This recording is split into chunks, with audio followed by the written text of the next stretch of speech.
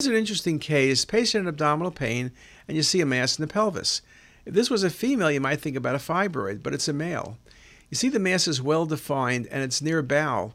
Interestingly, it seems closest to the patient's colon. Well, what could this be? It's smooth, it's a mass, it could be a desmoid tumor, it could be a GIST tumor, it could be leiomyoma, it could be a lot of smooth muscle things, could be large nodes, could be a pheochromocytoma perhaps, though not a great location. Well, this patient went to surgery, and this was a leiomyoma. Now you say, well, why isn't this a GIST tumor? Because it was c-KIT negative. So smooth muscle tumor is usually c-KIT positive, then you're a GIST tumor. If not, you're a leiomyoma. Based on the size, people will watch this lesion very carefully.